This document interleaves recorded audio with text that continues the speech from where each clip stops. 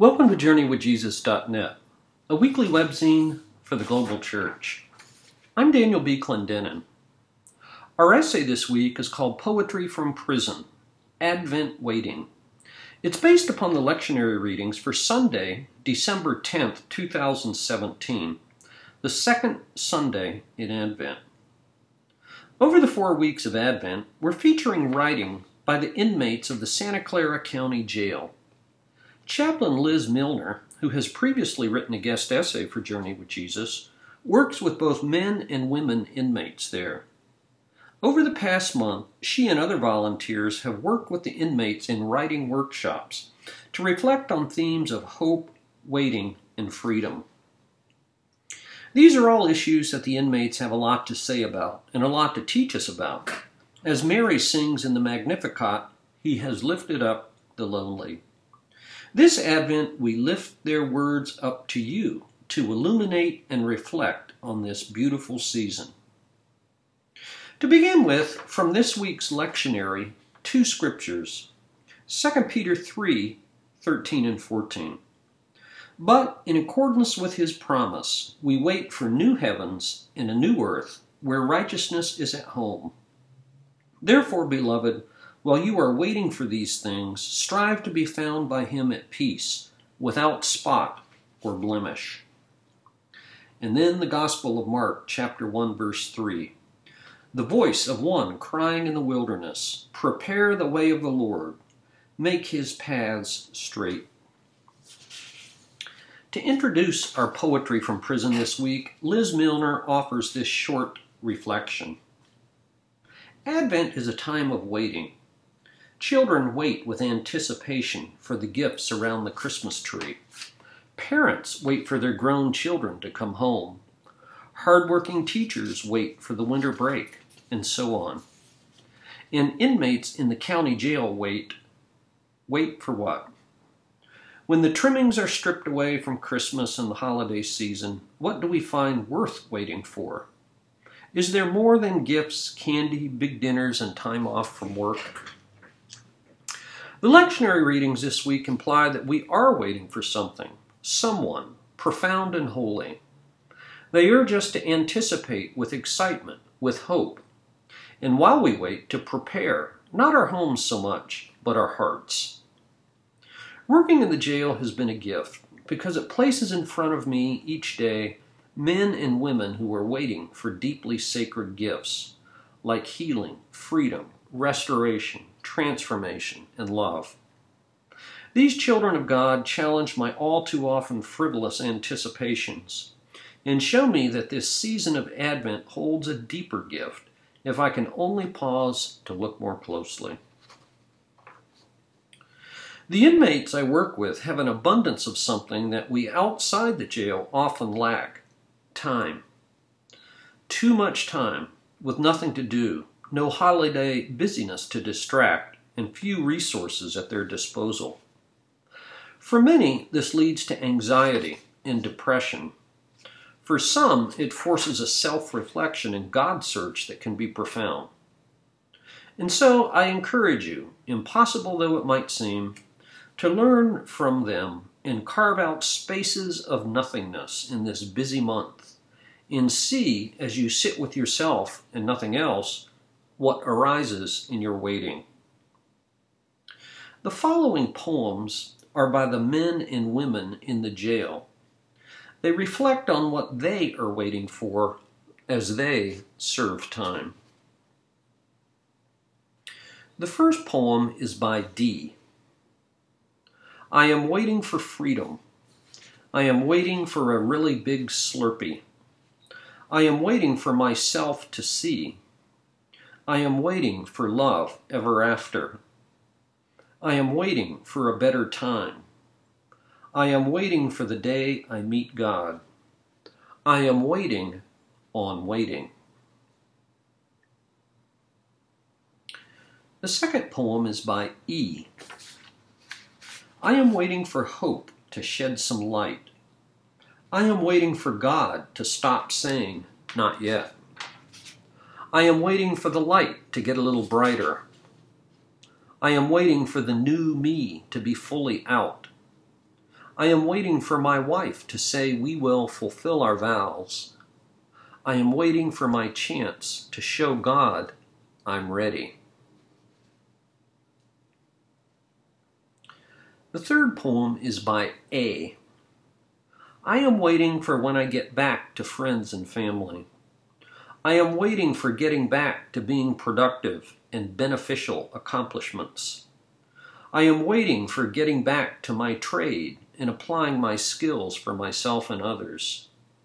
I am waiting for yet another nightmare to end. And now a poem by S. I am waiting for life to begin. I am waiting for a new plan. I am waiting for you to teach me. I am waiting for the rain to pass. I am waiting for my first kiss. I am waiting for my first friend. I am waiting for you to free me. I am waiting for my own words. I am waiting for my own tears. I am waiting for my laughter. I am waiting for you to love me. And finally, a short sentiment by E. Waiting for your release date is like waiting for the day you were born, except this time it's back into freedom. And a final conclusion by Liz. What are you waiting for in life? How are you waiting? With hope? These men and women are waiting, quite literally, for freedom and life to begin again. Their honesty and hope shines through, and in my experience allows the waiting to become an inherently transformative experience rather than just a holding pattern. May their words be a comfort and inspiration to you in your own waiting.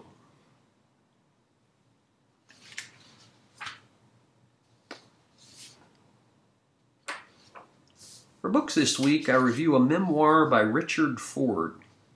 It's called Between Them, Remembering My Parents. New York, Echo, 2017. This book is 179 pages long.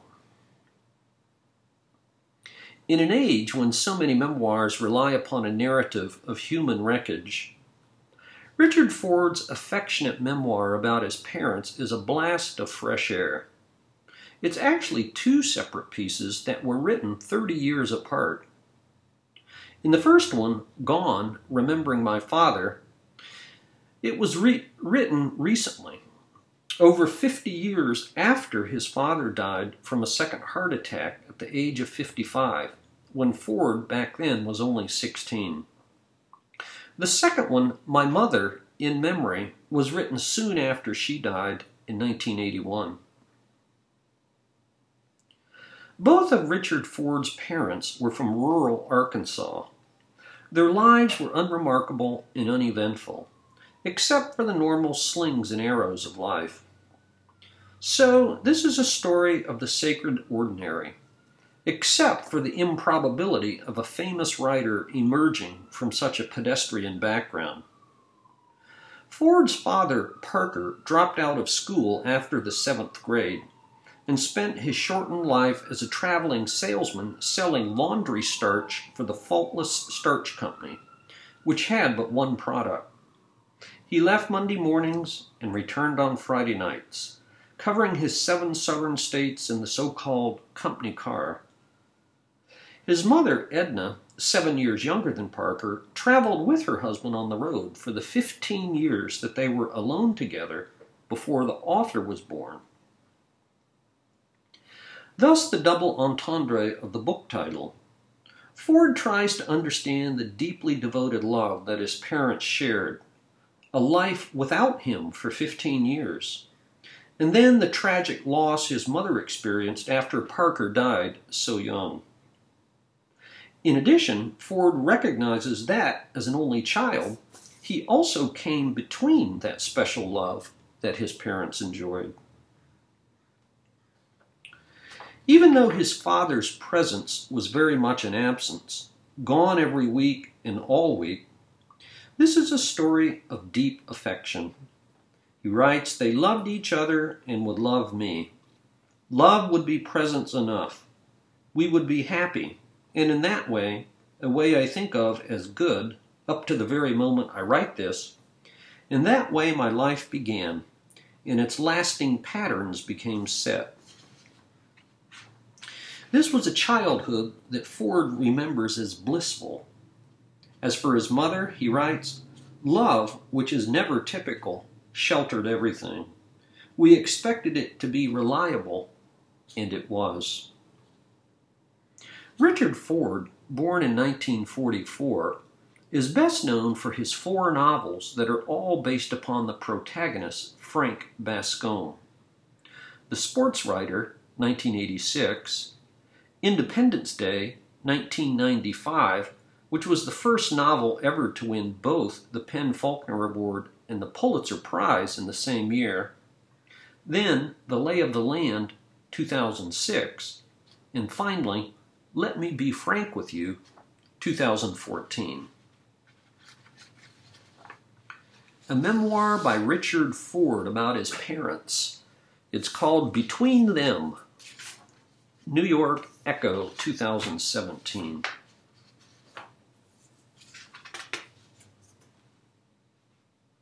For movies this week, we go to Cambodia, and a title, First They Killed My Father, from the year 2017.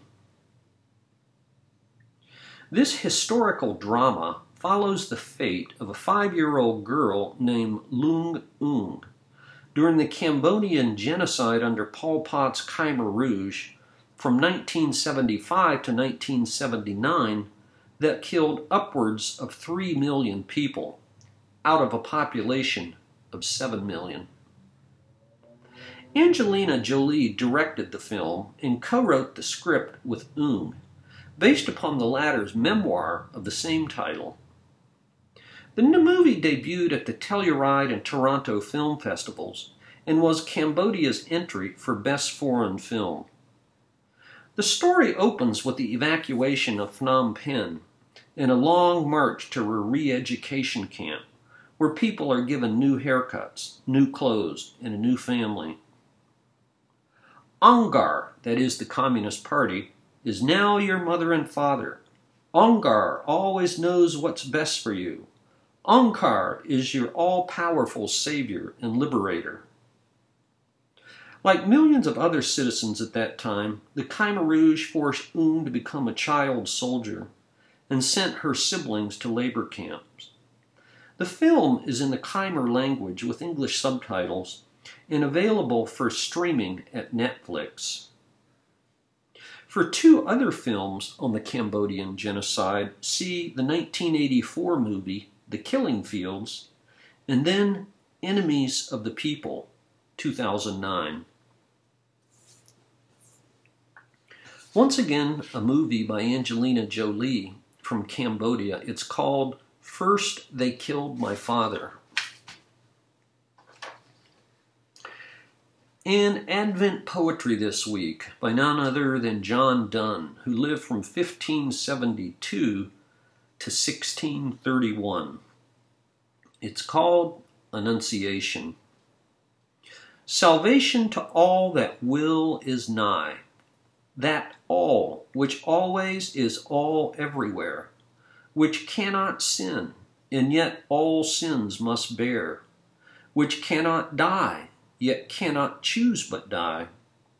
Lo, faithful Virgin, yields himself to lie in prison in thy womb, and though he there can take no sin, nor thou give, yet he will wear taken from thence flesh, which death's force may try. Ere by the spheres time was created, thou wast in his mind, who is thy son and brother, whom thou conceivest, conceived. Yea, thou art now thy Maker's Maker, and thy Father's mother. Thou hast light in dark, and shuttest in little room, immensity cloistered in thy dear womb. The Annunciation by John Donne. And of course, it's available at our poetry archive along with a number of other Advent poems. Thank you for joining us at JourneyWithJesus.net for Sunday, December 10th, 2017, the second Sunday in Advent. I'm Daniel B. Clendenin.